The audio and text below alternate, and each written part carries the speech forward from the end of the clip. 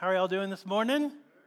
Good. I'm glad y'all are here. Let me pray for us and we'll dive in. Jesus, this is your word, God, and I pray that you would speak to it in a way that only you can. I pray, God, I pray for each of us that you would speak to us today, that we would leave this place more encouraged if need be, more convicted if need be, but we would leave this place walking and trusting, walking closer with you and trusting you more than we did when we walked in. Father, and I pray that only you would do that because you're the only one who can. In Christ's name we pray. Amen. All right, so I want to ask you a question as we dive in today, and it's going to require a response from you, all right? I'm going to tell you the question, and then I'm going to tell you what the response is. The question is, how is your stress level during the holidays? Right? So that's the question. The way we're going to respond is I want you to rate yourself on a scale of 1 to 10, right? With 10 being you're about to lose your mind, right? Somebody in first service did a 30.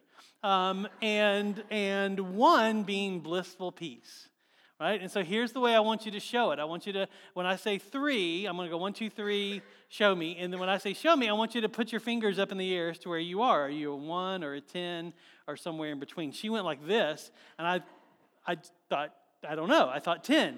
She told me later, she's like, no, that was 30. I was like, oh, okay, well, good. Glad you're here today. All right, so we got it? So scale of 1 to 10, where is your stress level? 1, 2, 3, show me. What you got? 7s, 3s, 10s. All right, so we got some high numbers. We got some low numbers. Good. Let me tell you, if you are like above 5, let me tell you about some studies that I came across talking about stress level. Right? In 2015, there was a study done on an average day. Right? This was an average day. 51% of people said that they feel stressed to a level that has a negative impact on them on an average day. I also ran across a study that looked specifically at teenagers and young college students, so high school, young college students. What they did with this test, it was fascinating. They took an assessment tool that was used in the late 40s and 50s to measure anxiety levels and stress levels that would qualify someone to be put in an insane asylum, right? And they gave teenagers and young adults, young college students, the same assessment. And what they found is that on an average day, the teenager that you have living in your home, the young college student that just came back from school, has the same anxiety and stress levels that in the 50s would have gotten them institutionalized on an average day, right? So that's an average day. 51% of people feel stressed to a level that harms them. High school, college students feel a level that in the 50s would have gotten them institutionalized. Now, let's talk about the holiday season, right? Let's put that on top of the average day. Another study done showed that 40% of the people during holiday season, between Thanksgiving to New Year's and a little bit after, 40% of people feel more stressed during that time than they do any other time of the year. 53% of people feel more financial stress during that time than they do any time of the year. When I was talking about this with our worship team before, we always have a meeting before the first service where we kind of go over the service and pray. One of the people on the worship team said, and those are the people that were less stressed enough to actually fill out the questions for these surveys. Like the people that are actually stressed wouldn't take time to answer these questions. Good point, right? So listen, if you said you're feeling stressed this holiday season, I think I can statistically say that you are not alone in the stress that you feel, right? You aren't the only one. Now, I don't know about you, but when I get stressed, something tends to go right along with it, and it's this. Oftentimes, stress and conflict go hand in hand, don't they? Like this, they go hand in hand. Now, I'm not going to ask you to raise your hands on this one, but have you ever gotten into a big fight with friends or family around the holiday season? Right? Anybody ever do that? You know why? You get in a big fight with those that you love and even those that you kind of like during the holiday season? Because we're all stressed out. That's why. Like statistically proven, we are all stressed more than we typically are. And so what if we could lessen our conflict with others by lessening the stress that we have in our souls and our hearts in us? What if instead of our stress increasing during the holidays, what if it actually went down and stayed down? Anybody want less stress or less conflict in your life this holiday season? Well, God has something to say about it.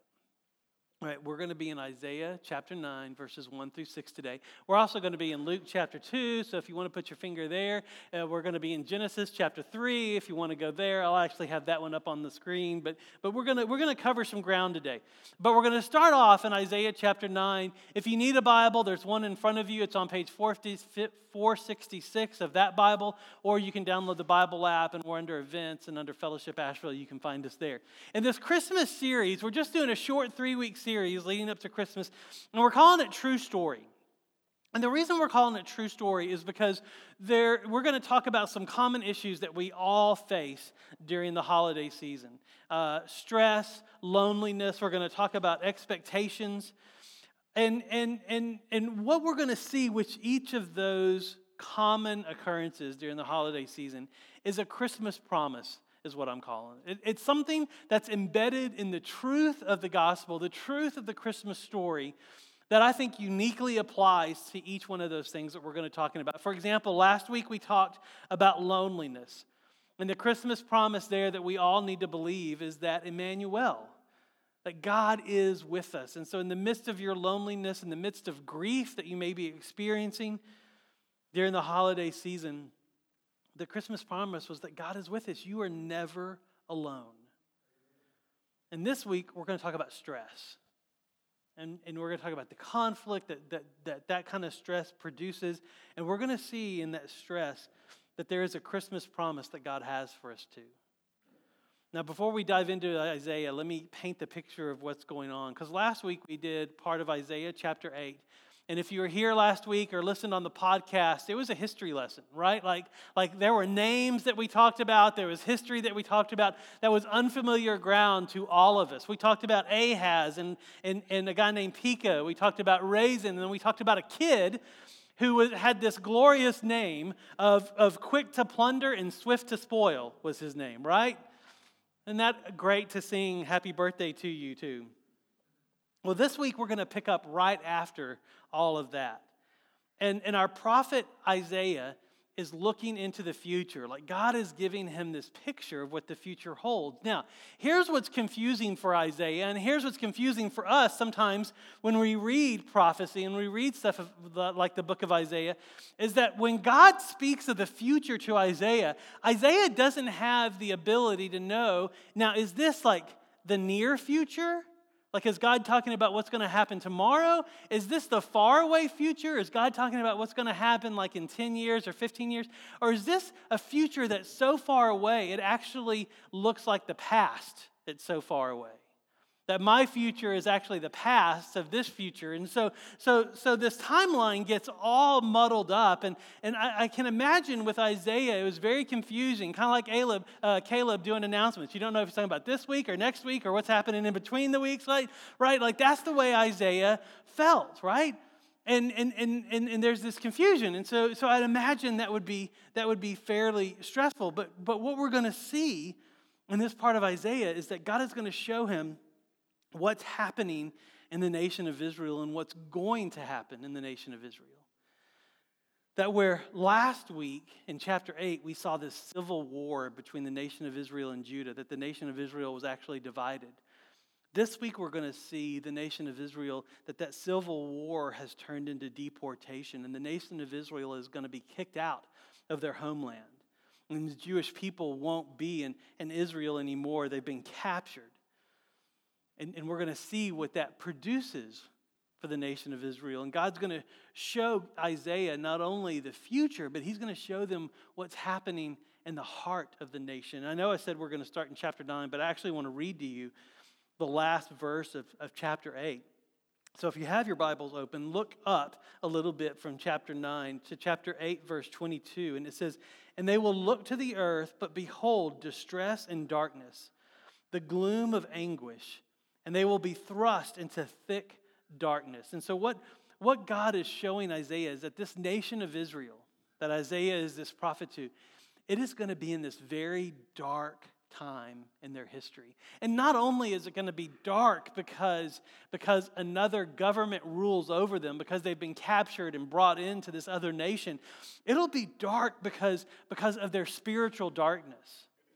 Right? That they will be in a place that's just dark on the outside and a place that's dark on the inside. But if you've ever been to like Linville Caverns, right? And you go into this cavern and they shut off the lights where you can't even see your fingers in front of you. Have anybody ever been in that dark of a place? Well, what happens when they shine like one flashlight?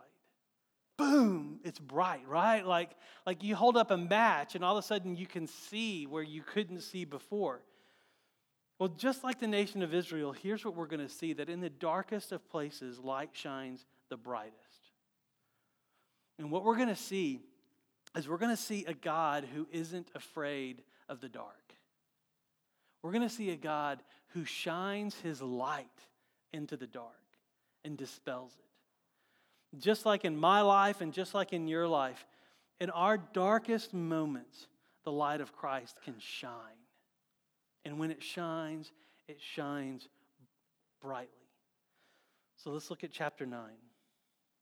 Okay, so nation of Israel, doom, gloom, anguish, darkness. That's where they were at the end of chapter 8. Beginning of chapter 9. But, this is Isaiah speaking, there will be no gloom for her who was in anguish. Now the her is the nation of Israel that Isaiah is prophesying about. In this verse, it's referring to the nation of Israel. And I love the way God communicates here because this nation, Isaiah is looking ahead and seeing this darkness and distress. But what he's also seeing is that darkness and distress will come to an end. But notice the verb tense that God uses, that Isaiah uses through God. It says, there will be no gloom for her who was in anguish. Notice the verb tense that God uses here. He uses a past tense verb to describe this future darkness and anguish that's coming to the nation of Israel. You see, Isaiah is seeing into the future. It's this very near and even present future, but God is saying it's actually in the past to him. Isn't that confusing? Like imagine being Isaiah, all right, grappling with this. Because let me paint the picture here. Isaiah is this prophet, and so people knew that he was the prophet. And so what that means is that they trusted him to speak the words of God to them. And a prophet would stand in front of a congregation, would stand in front of a people, and a prophet would say, "Thus says the Lord," because their job was to hear from the Lord and speak to the people. And oftentimes they would speak words of encouragement. Oftentimes they would speak words of conviction. And sometimes, like Isaiah, they would speak to the future. And here he's speaking of Israel's current reality. There is doom and gloom, and that doom and gloom will continue. But there will be a time where that doom and gloom is over. That Israel will be captured and they will be forced out of their homeland.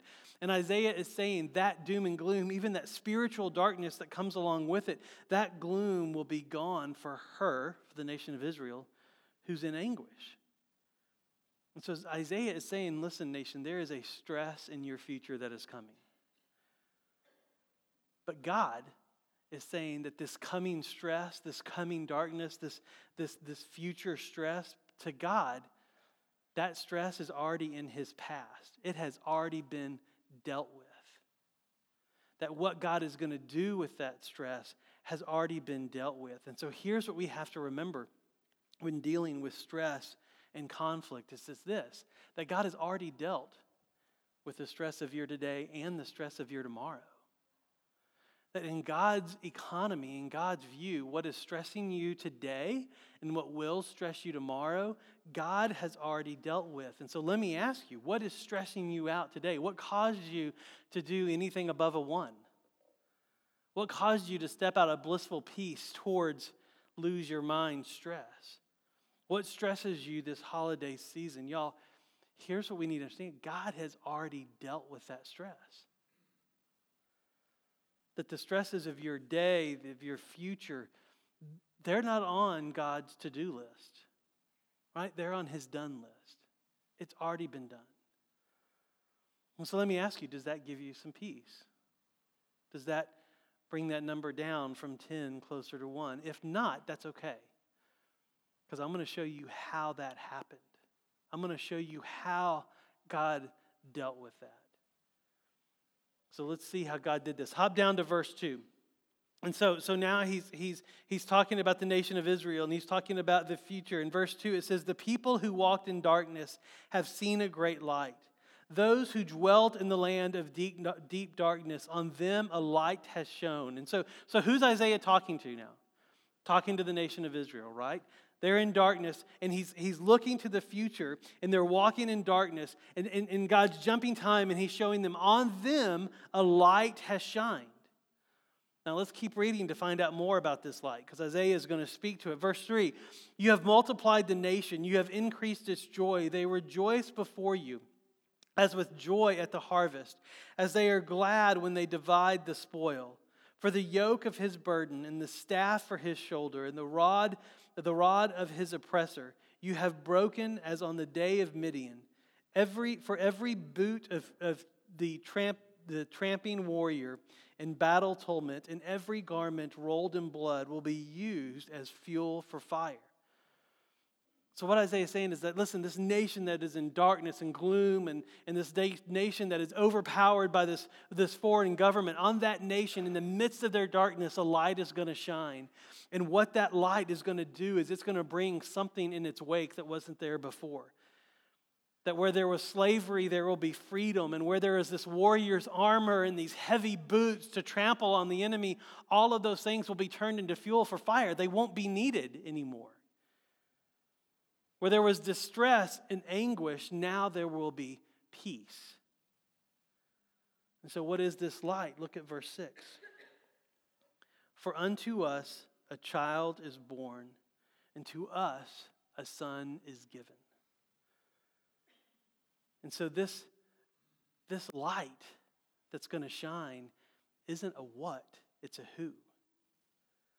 Now, last week when we were looking at Isaiah 8, we saw this prophecy and we saw this partial fulfillment, right? We saw Isaiah had a child, and that child could have been named Emmanuel if Ahaz would have obeyed the Lord, but instead that child was named quick to plunder and swift to spoil. And so there was this partial fulfillment, and then we saw the ultimate fulfillment in Jesus. We're going to see the same thing today. We're going to see a partial fulfillment, and then we're going to see the ultimate fulfillment in Jesus. And I love this. So now turn with me to Luke chapter 2. And we're going to see the partial fulfillment and the ultimate fulfillment. Right? We're going to be in verse 8. So chapter 2, verse 8. And this will sound familiar to you if you watch the Charlie Brown Christmas special every year. This is the part where Linus gets up and quotes Luke chapter 2. Do you know the reason that Charles Schulz did this? I find it amazing. He wrote that cartoon and animated that cartoon because at the time, the only stuff that kids were really watching was about materialism in Christmas. And Charles Schulz said, somebody needs to tell the story of Christmas. Somebody needs to tell the true story. And he had Linus stand up and tell the true story of Christmas. And so this may sound familiar to you, but what I want you to see as we go through this is this partial fulfillment of what Isaiah said all the way back in Isaiah chapter 9. Hundreds of years before these shepherds were on a hillside, God painted the picture of what was going to happen. And then he told them what the ultimate fulfillment is going to be. So Luke chapter 2 verse 8 says this. It says, "And in the same region there were shepherds out in the field keeping watch over their flock by what? By night." Now, when the shepherds were out in the fields, it wasn't like today. They didn't have street lights guiding them. They were in darkness keeping the shepherds in the fields at night. Shepherds should have been in a pen. They should have been in a gate, but they were still there to keep the wild animals away and to protect the sheep. They probably had a campfire, but outside of the light of that campfire was complete darkness. Now remember, Isaiah said, in the darkness, a light will shine, right? And so these shepherds, the nation of Israel. What's happened history-wise? Israel was deported and captured, then Judah was deported and captured. So the whole nation of Israel was in a foreign land, and then they were able to come back and reoccupy their homeland. So they came back to the nation of Israel. They built a temple. They instituted worship again, and it stayed that way for a few hundred years. And so the nation of Israel was back in their homeland at this point where the shepherds were there. They're in right outside of Bethlehem, but they're still under the occupancy of a foreign government. Rome is ruling over Israel. Israel isn't ruling over themselves. They're still in the midst of a spiritual darkness. So much darkness is going on that when the Messiah does show up, many of the religious leaders didn't even recognize him as their Savior and Messiah. And so there's still this darkness in the land of Israel. And so in this darkness, partial fulfillment, kind of what Isaiah was talking about, these shepherds are sitting in darkness. And guess what happens in their darkness? Look at verse 9. And an angel of the Lord appeared to them, and the glory of the Lord did what around them? Shone around them. And they were filled with great fear. Why? Because when you're sitting in darkness and a light from heaven shines down on you and an angel shows up, you get afraid, right? They are in darkness and a light shines on them. This is exactly what Isaiah said was going to happen. All the way back in Isaiah chapter 9, that in darkness a light has shone on them. But the shepherds aren't the fulfillment. There's a bigger fulfillment. Look at what the angels say, because they point to the light that is shining in the darkness. It says in verse 10, and an angel said to them, fear not, for behold, I bring you good news of great joy that will be for all people. For unto you is born this day in the city of David a Savior. So the angels show up, and just like Isaiah said, for to us a child is born, a son is given. And the angel said, I've got really good news for you. Today's the day. The child is born. And who is it? For unto you is born this day in the city of David a Savior who is Christ the Lord. The angels are telling these shepherds in the midst of their darkness that the Savior has come, the Messiah that the nation has been waiting for, the light to shine in the darkness for the nation of Israel is here. And so who is this light that is coming? Who is this baby that's being born? Who is the one who will bring peace, like Isaiah talked about, where armor won't be needed anymore, that in his wake will be this peace that eliminates darkness? The angels say it is Christ the Lord. He is Jesus. He is the one who deals with slavery, but not just to a government, but he is the one that deals with slavery to sin. And he is the one that was sent not just to set the nation of Israel free from their darkness, but to set all of us free from our darkness. He's the one whose light shines in any darkness. And so now let me blow your mind just a little bit, because Isaiah, when he heard God speak this to him, and then when he spoke it to the people, as God spoke it to him, remember he talked about this future time of stress, of doom and gloom, where the solution had already been given, where that stress had already been provided for, this future stress, but the solution of it was anchored in the past. That this child, the one that the angels declared, the one that Linus talked about in the Charlie Brown special, the one that if you keep reading will be a sign to the people because he'll be wrapped in swaddling clothes and he will be lying in a manger, that this solution to this stress, this solution to this darkness, this solution isn't a brand new solution. It's actually a very old solution. John Piper said it this way, at least he was the first one I heard articulate it this way. He said this, that Jesus was always God's plan A. That we think that when Adam and Eve sinned in the garden, that when God created this garden and created this place for Adam and Eve to have this complete unity with Him, that when they sinned and sin entered the world and that unity was broken, we can think that God was like, oh no, now what are we going to do? But in reality, Jesus was always God's solution. Right? I was talking to a woman who goes to church here, and we were talking about this. And she said, I almost pictured like this image of Adam and Eve sinning and God the Father and God the Son, God the Holy Spirit just kind of standing there. And when they sinned, they pulled up their sleeves and they said, now it's time. Right? Jesus has always been the solution. And so God could speak of this future stress with an ancient solution because Jesus has always been the solution. That this baby born in a manger is a baby that was talked about from the very beginning. And just so you know that I'm not making any of this up, I want to tell you what happened in Genesis 3:15. Right? So you have the garden, you have creation, you have Adam and Eve, you have Eve taking a bite of the fruit that she wasn't supposed to, and you have Adam sitting there in complete silence, knowing that what she was doing is what God said not to do. And so both of them sinned. And when that happened, it created this division between God and man. It created this gap that only Jesus could fill, only God could fill. And so God shows up in the midst of that and explains to them what the consequences are for what they've done. And he looks at the woman and tells her the consequences. He looks at the man and tells him the consequences. And then God looks at the serpent, the one who tempted them. He looked at Satan, because in Genesis 1 and 2, like you see this embodiment of Satan in this serpent, because he's drawing humanity away from the goodness of God. And God looks into the eyes of that serpent. He looks into the eyes of Satan, the one who brings darkness, the one who brings doom and gloom. And he says this to the serpent.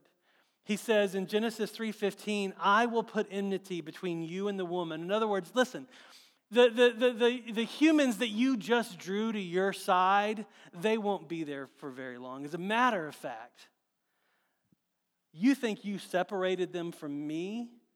I'm going to show you how they are actually separated from you. Because I'm going to put something between you and them. He says, between your offspring and hers. And this is what this something is going to do. God says it's not a thought. It's not a political argument. He says it is a personal he. And he will crush your head and you will strike his heel.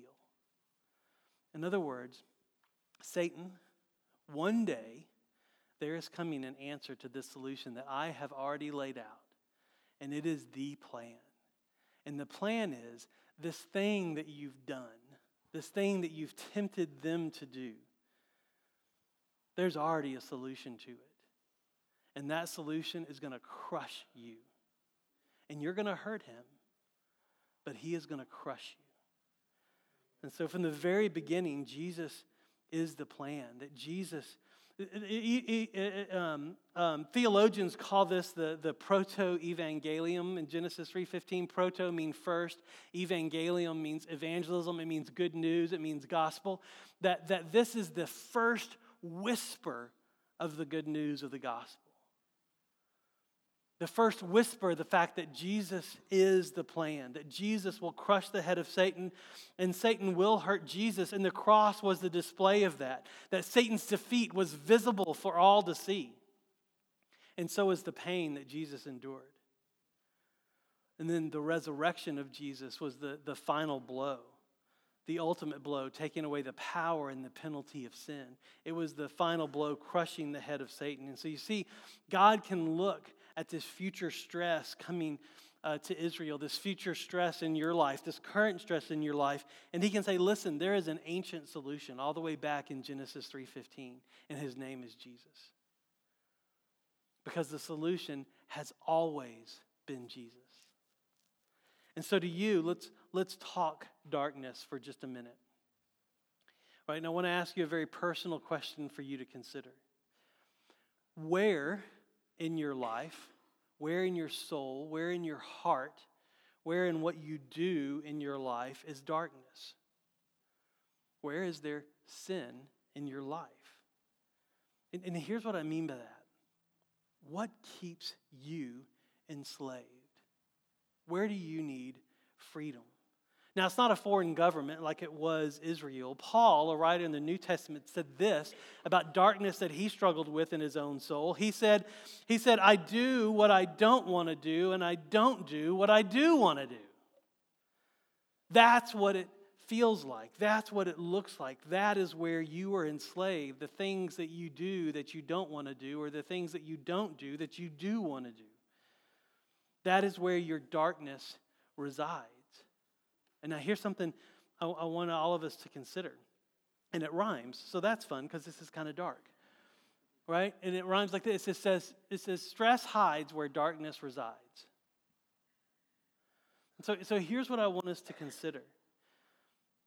That those dark places in our souls, those dark places in our feelings, those dark places in our hearts and our souls, that those dark places are the places where we can experience the most stress. For example, finances. It's the holidays, right? Finances, do they have you stressed out? Could it be that instead of contentment, you're trying to keep up with someone else's expectations of what your Christmas should look like? Of what presents you should be bringing with you? Holidays got you stressed out? Let me ask you this. Are you too busy to actually rest and find joy? Family relationships have you stressed out? Like, is like conflict lurking behind the Christmas tree at somebody's house? Could it be, and just kind of play with me for a moment here, could it be that your stress is actually linked to your sin? If that's true, now if I'm completely wrong, then sorry for wasting your time. But if it's true that some, if not all of the stress you're experiencing is linked to your sin, then I have got some very good news for you. And that good news is that if your stress is linked to your sin, that your stress can be dealt with because God has already dealt with the power and penalty of that sin in Jesus. But the power and penalty of that sin has been dealt with, and you don't have to deal with it anymore. This means that the stress of your today has a darkness that only the light of Jesus can deal with. A better calendar next year isn't going to help. I mean, it may help, but it's not going to deal with it. Right? Can I share with you a very simple prayer that I pray in those dark moments in my life and when those dark places have created stress for me? And it's a prayer that I invite you to pray, and it's very simple. It's, Jesus, shine your light on this. Now, let me tell you what happens when you say that prayer before you go off and do it. I want you to be fully informed, right? Because here's what I hope happens sometimes, and it has yet to happen, and it's incredibly frustrating. I'm a relational person. A lot of my stress revolves around relationships. When I say this, I expect him to shine a light on them, right? And I want him to tell me what they're doing wrong. Annoyingly, Jesus hasn't done that yet, right? He shows me my sin. Do you know why?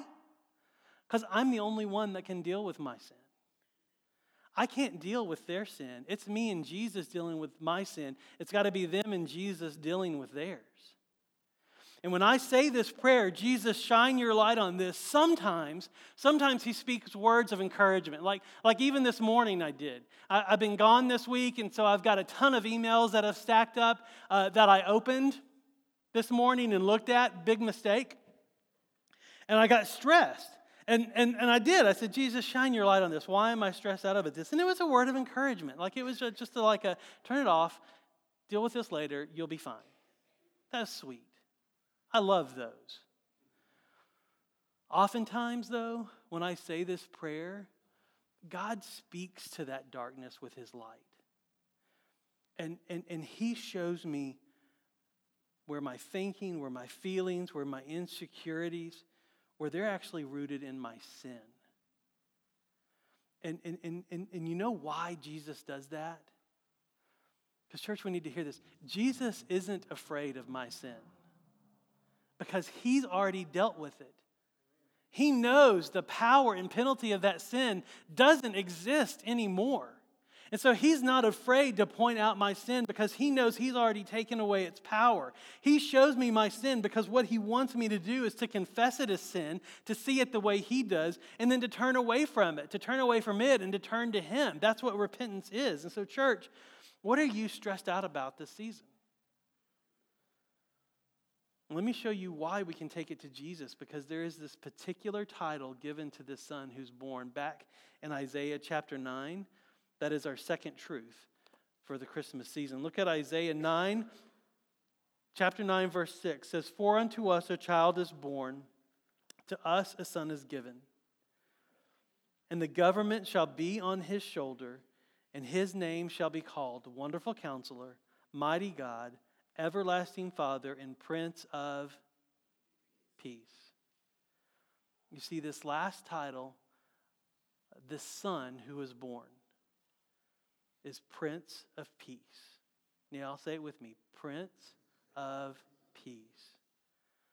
Y'all, this is our truth for this Christmas season, is that Jesus is my peace.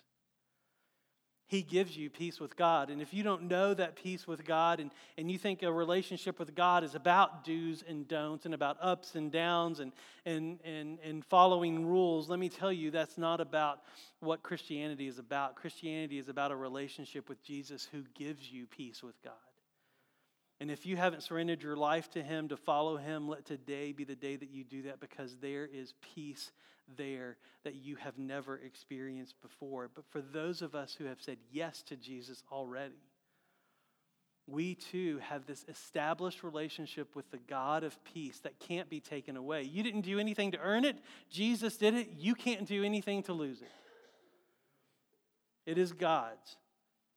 And his desire for you is to experience this peace in every area of your life, relying on him. Which means, church, I'm going to ask you some questions and I need you to respond, right? This is the response part of the message, right? So church, does this mean that money is your peace? No. Is family your peace? No. Are friends your peace? No. Y'all, is the perfect Christmas present your peace? No. Is going to every party your peace? Is going to any party your peace? Church, is Jesus your peace? See, here's what we can do. When we get stressed, ask Jesus to shine his light on your thinking, on your feelings, on your insecurity, on your beliefs. Ask him to shine his light on that darkness that is in you. Because when his light shines, you can confess, you can repent, and you can follow. Now this week, here's what I would love for you to do as your pastor, right? When you get stressed, because here's what I've done. Y'all are not going to like me for this. As your pastor, I am praying for you this week to experience stress, right? I know the great thing to do would be pray for you to have peace, but then you can't apply this, right? Right? I want you to actually experience stress, and I want you to ask Jesus to shine his light on that stress. And I want you to share with me what he shows you. Email me, it's fred@fellowshipasheville.com, and I want to cheer you on, I want to pray for you, and I want to point you to the one who can actually enter that darkness with you and show you the light and show you the way through it. Church, I love you, and I love being the church with you. And here's what I hope for us. Let's let Jesus shine his light on us together, so that this holiday season, we hold to the fact that Jesus is our peace. And we can actually experience less stress this year than we did last year. Let's pray. Jesus, you are our peace. You are our hope. You are our encouragement. May we believe it and may we walk in it. And Jesus, I do pray that you would do what only you could do, and you would shine your light in those dark places of our souls. That we would invite you to do that, and you, being the gracious, kind, and merciful God that you are, would do that in a way that only you do, where it is about love and not about judgment. where it is about an invitation, not condemnation, and that we would give you our confession and we would give you our repentance. And Father, and that you would give us a peace that surpasses all understanding, that would guard our hearts and our minds in Christ Jesus. It's in His name that we pray. Amen.